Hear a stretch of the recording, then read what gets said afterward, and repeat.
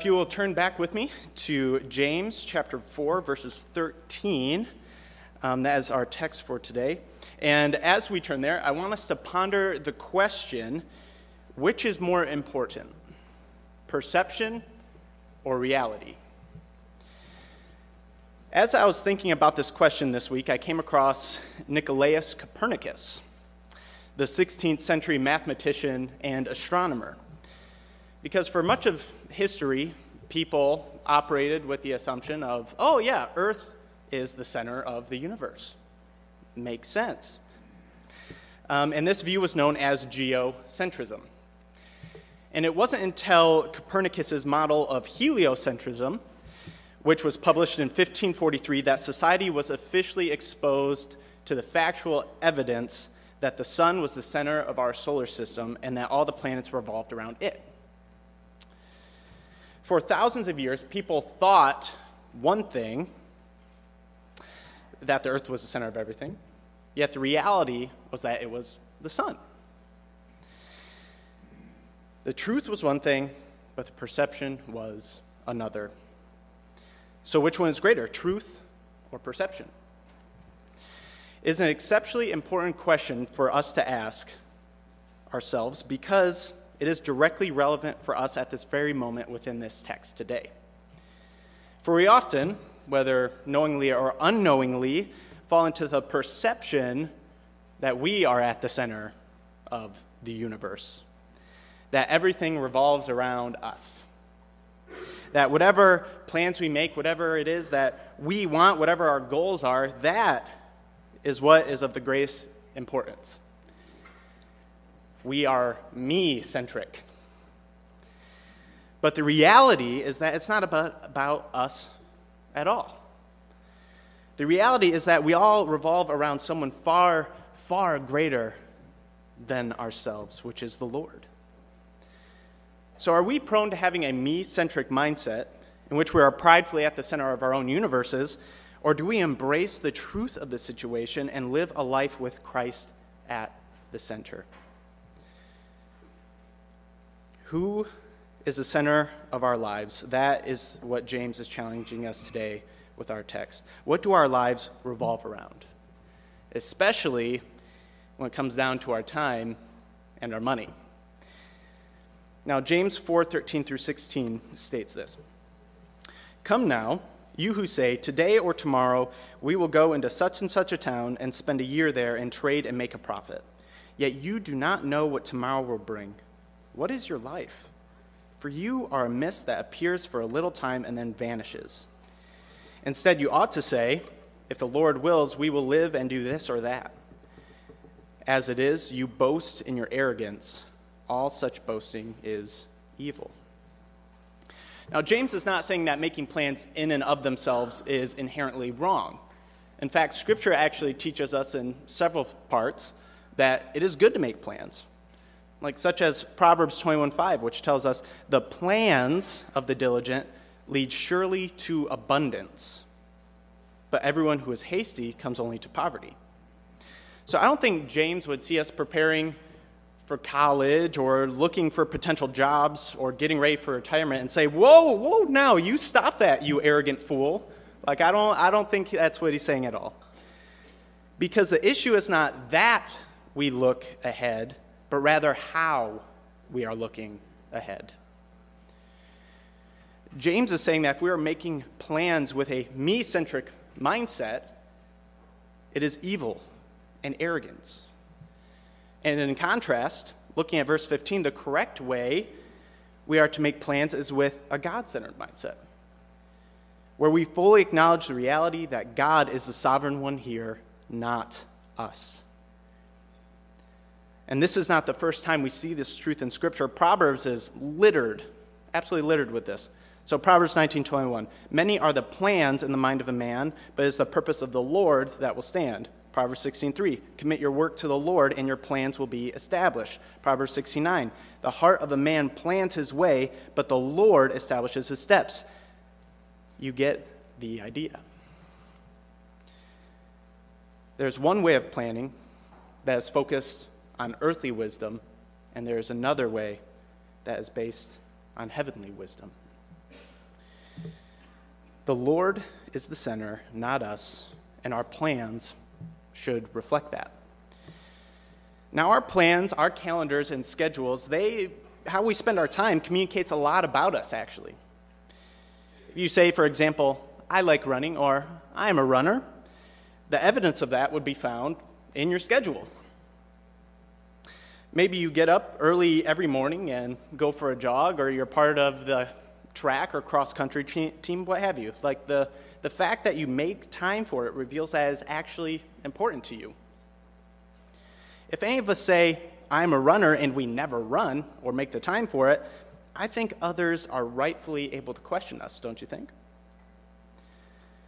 So when we say, I am a Christian, what should our calendars look like? If we say we are a Christian, could others look at our calendars and our priorities in life and affirm that? Or could they rightfully question it? We're not talking about simply going to church every Sunday, because we can come to church every week and then live for ourselves the minute we walk out that door. Rather, James is talking about having a heart posture that moves away from making plans for our own gain to that of making plans in submission to the Lord's authority. In verse 13, James begins talking by painting this image of this ancient Middle Eastern merchant who is making plans. And what is this merchant's end goal? To make a profit, to make as much money as they can. So what we're dealing with here in this passage is the pursuit of worldly wealth and it being the sole focus of one's life. And James asks, what is your life? What is that? What is it? The answer? A mere mist and nothing more. Now, I grew up in Michigan, and during the seasons where it took a little while for the sun to rise, there was sometimes a super dense fog that would just lay thickly over all of our towns. And the school systems would issue what they called a 2-hour delay, in which they would just hold off for 2 hours and then send the buses and then bring us to school then.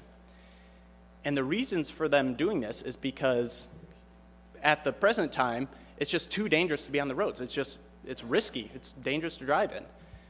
But they knew the reality of the situation, that as soon as the sun rose, all that mist, all that fog, gone in an instant, vanished. James is saying that is the life of the one who makes plans for the sake of themselves and making a profit. And this idea of living for a profit can extend beyond just money here. I want us to understand that.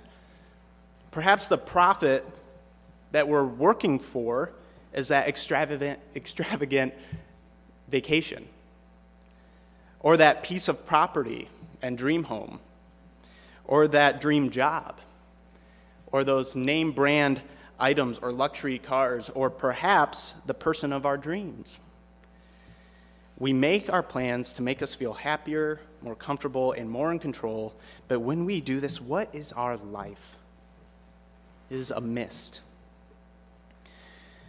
Now, I want to be very clear, it's not inherently wrong to enjoy financial security, relationships, leisure, or stuff. For God, who is the giver of every good and perfect gift, has given us these things on earth to enjoy. But it can become sinful when we begin living for these things. Enjoying something and living for it are completely different things. One of my students, Noah Burns, and I studied through Judges 18 recently, which tells about a man named Micah who devoted his whole life to worshiping a false idol made out of silver. He took this beautiful, precious metal, something that God gave to enjoy and use, and he shaped it into an item of worship. And one day, men came and took his idol and his priest. And do you know what Micah said while they were marching off with the thing he built his life around? He said this, "What have I left? what have I left? What remains of my life if you take this? This points to the reality of the fact that what we have today may be gone tomorrow. And it's not worth building our lives around these things that can vanish in an instant like fog. We will always find ourselves being in the likeness of the things we worship. The question is, do we want to be in the likeness of these momentary earthly things and be as they are, a mere vapor? Or do we desire something everlasting and never fading? If the things we desire most in this world, the things we pursue and plan our lives around, if they are removed, what do we have left? But if we have Christ as the center of our lives, that is something that can never be taken away or faded. Edward Mote said it best in his hymnal in 1834. It's on Christ, the solid rock, I stand. All other ground is sinking sand. But not only is being me-centric like a vapor, but also deeply, deeply arrogant. Life is built around pure assumptions. The Lord is the only one truly in control, and it is arrogant to think otherwise. As James in Proverbs 27 states, do not boast about tomorrow, for you do not know what a day may bring. For those of you who have experienced sudden and unexpected loss in your life, you understand this all too well. As days come and go, we simply assume we have more days ahead of us and that our plans will come to pass and our stuff will remain. But the reality is that we do not actually know. It is nothing more than arrogance. One preacher puts it this way: if we are Christians, we know where we'll be in 1,000,000 years. We know that. But we don't know where we'll be tomorrow. Living for ourselves and for tomorrow is living for something that is not guaranteed. Now, I came across an article that was written about a month ago, and it says this. After 18 months of building, Lisa and Steve Hollett were nearly ready to move into their dream home in Dayton, Montana. It had taken their life savings to build the 4-bedroom cabin set on a hill above Flathead Lake. It took one wildfire to burn it to the ground in minutes. The Elmo 2 fire had taken 21,349 acres since July 29, and this is in 2022, just recently, leaving behind a path of devastation. Last week, 150 residences were evacuated, and 4 primary residences are confirmed to have burned down. On August 1st, multiple people told the Holletts that the way the fire was burning, it wouldn't reach their house. They left to run some errands, and on their way back, the couple saw black smoke rising from the area of their property. The two raced to their house. The sheriff followed them and told them that they had 5 minutes before they needed to leave again. With the help of the sheriff, the Holletts said they grabbed little more than their dogs, their passports, Lisa's work computer, and a handful of clothing from a shed and the camper they were living in while the house was being built. Both the camper and the shed were also destroyed. 10 minutes after they left, Lisa said, they watched as their house went up in flames. Life savings, everything they'd been working for, all their plans turned to ash in minutes. We arrogantly think we are in control, but we factually do not know what is coming tomorrow. And the funny thing is that we often admire those like the Holletts in this story. They worked hard. They're self-sufficient. They're go-getters. They have spent their entire lives working and obtaining all these like earthly desires, all their earthly dreams. They did it. They made it, we think to ourselves. American dream. I want to be just like them. They have the car, the money, the home, the relationship, the job, the stuff. They won at life, quite frankly. Excuse me. Yet everything they invested in and built was gone in mere moments.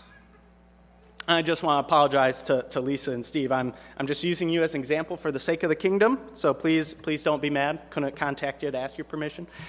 You very well could be amazing, selfless people, so please forgive me if you actually ever end up listening to this somehow.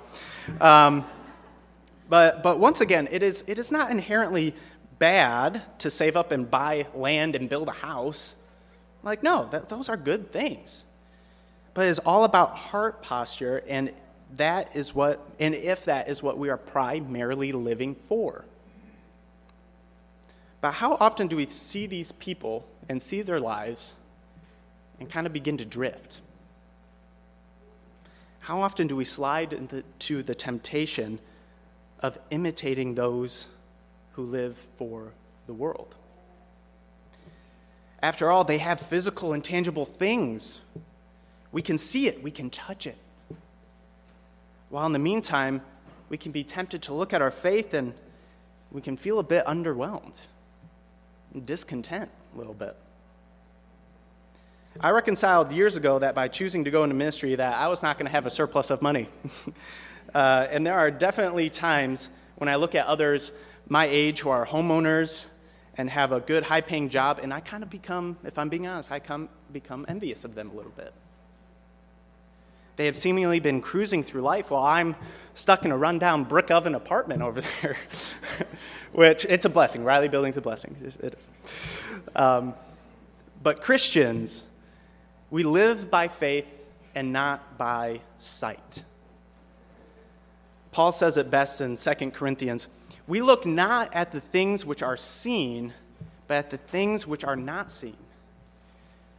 For the things which are seen are temporal, but the things which are not seen are eternal. To the world, this faith of ours in the unseen appears to be foolishness. There have been times where people, unbelievers, who have looked at my choices and what I invest my time and money into, and they're baffled. And sometimes in those moments, I do feel a bit sheepish in that. I'm like, oh, okay, yeah.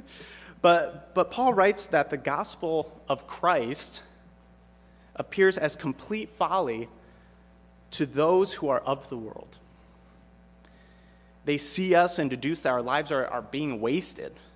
Why live for what is unseen when we could have all this stuff? And sometimes, if we're real with ourselves, we fall into this perception and live that way. And this is where double-mindedness comes in. We want to pursue God and grow in our faith. Yes, that's true, but at the same time, this stuff over here looks pretty darn good. It's so easy for us to covet these worldly treasures and live for them. And our culture tries its best to make these things so appetizing and desirable as well, with the countless ads and promotions that we're surrounded with. And we want these tangible things. We don't want to look foolish in the eyes of others. We want to look successful. But the reality is that these things and those who live for them can be gone in an instant. So what ought we to do then? James tells us in verse 15 that rather we should say, if the Lord wills, we will live and do this or that. But James is not merely saying that plugging Lord willing onto everything we say is sufficient. And we have a tendency to do that all the time. But rather, James is pushing us to move forward and move away from me and to focus on he. To shift our faulty and arrogant perceptions to instead operating with a heart devoted to God's will that submits to him and his authority. James is not talking about a verbal statement. He is talking about an internal lifestyle. And we see this perfectly demonstrated within Jesus himself. Jesus never lived for material gain, but only for God's kingdom. And he always humbly submitted and currently submits to the Lord's will, as we ultimately see in the Garden of Gethsemane when he cried out, "Father, if you are willing, remove this cup from me. Nevertheless, not my will, but yours be done." He obeyed his Father to the point of death on a cross. Jesus not only knew the Lord's will, but he did the Lord's will.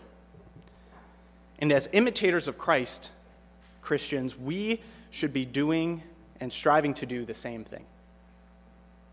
We are to be doers of the word, not hearers only. And chapter 4 concludes with this profound, gut-wrenching statement that says, "So for whoever knows the right thing to do and fails to do it, for him it is sin." In other words, if we know God's will and know that he is leading us to do one thing or calls us to one thing and we consciously do another or refrain from doing anything at all, that is sin. James is talking to Christians here. He's talking to us. We know the right thing to do. We know what we should be living for and what we should be doing. And James cuts deeply and says that passively ignoring the Lord's sovereignty and will in our lives is sin. And this is seen in Matthew 25 with the parable of the talents that was read earlier today. There was the one servant who, when he got his talent, he buried it deep and just waited for the master to return. And passively sat around, wasted time, didn't do anything with it. But when his master returned, the master rebuked him, took away his talent, and gave them to those who used their gift and time wisely and for him. This servant knew the right thing to do and failed to do it. He was given a treasure, a gift by his master. He didn't use it, and it was sin. Sins of omission are a real thing, everyone. Sin is not only manifested in what we do, but also in what we do not do. We know that we should be doing God's will. Are we doing it? Or are we still chasing our own misty arrogance? James then shifts his attention here. So throughout his letter, he has been talking directly to the believers and instructing them on faithful living. But in chapter 5, he turns to the unbelieving rich and tells them in James 5, verses 1 through 6, "Come now, you rich, weep and howl for the miseries that are coming upon you. Your riches have rotted and your garments are moth-eaten. Your gold and silver have corroded, and their corrosion will be evidence against you and will eat your flesh like fire. You have laid up treasure in the last days. Behold, the wages of the laborers who mowed your fields, which you kept back by fraud, are crying out against you, and the cries of the harvesters have reached the ears of the Lord of hosts.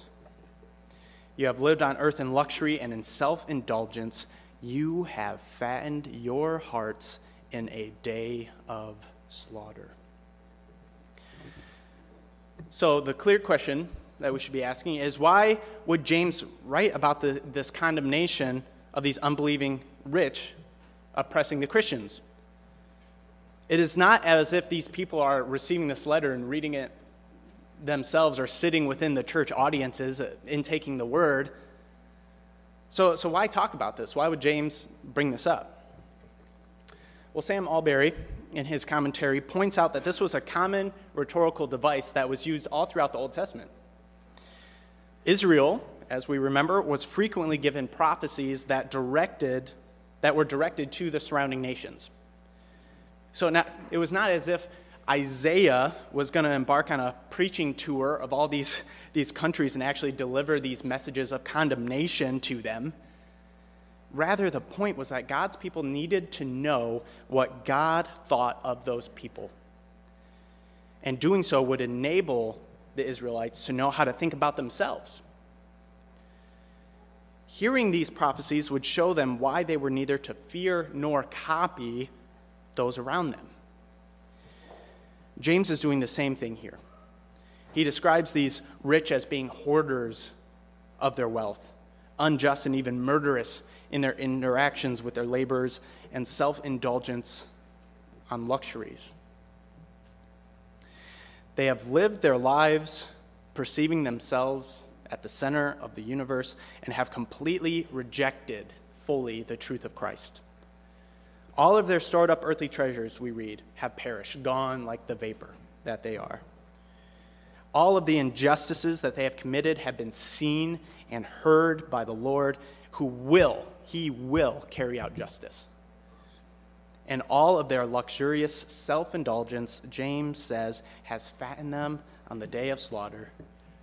Or as Paul would say, they have been storing up wrath for themselves for the day of judgment.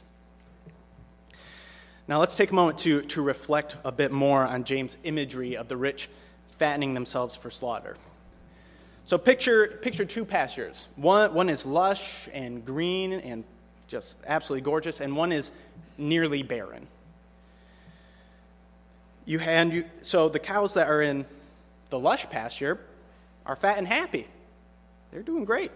While the cows in the other pasture only have the bare necessities to survive, but they're surviving. They're getting through. The lowly cows look upon the fat and happy ones, and they covet what they have. But then one day, here comes the farmer to collect the fattened cows and slay them. This is when the lowly cows realized that the fat cows were indulging to their own condemnation. Now that the lowly cows know what partaking of the lush pasture actually entails, do you think that they will still be envious of those fat cows? No. No, they would not. For their perception has given away to reality. The rich, the powerful, the oppressive, they may look happy now, but when the end comes, all that they will have is death. And that is because a life that is dedicated to this world is a life that will not inherit the next. And verse 6 tells us exactly why that is. It says, "You have condemned and murdered the righteous person. He does not resist you." Now, James may be referring to Christians in general here, but the language seems to point to Jesus himself, the only truly righteous person to ever live. James is pointing out how those who live for themselves and their profit have a tendency to fully reject the gospel. That for the rich, it's like a camel trying to go through an eye of a needle. It's easier for it to go through eye of a needle than for them to be saved. They deny the Savior, for they do not see the need to be saved. After all, they have everything they ever wanted. What need do they have of Jesus? The story of the rich young ruler is actually a great example of this. This young man came to Jesus asking how to inherit eternal life. Jesus says, "You just got to keep my commandments." He responds, "Oh, great. I've done that." Yeah.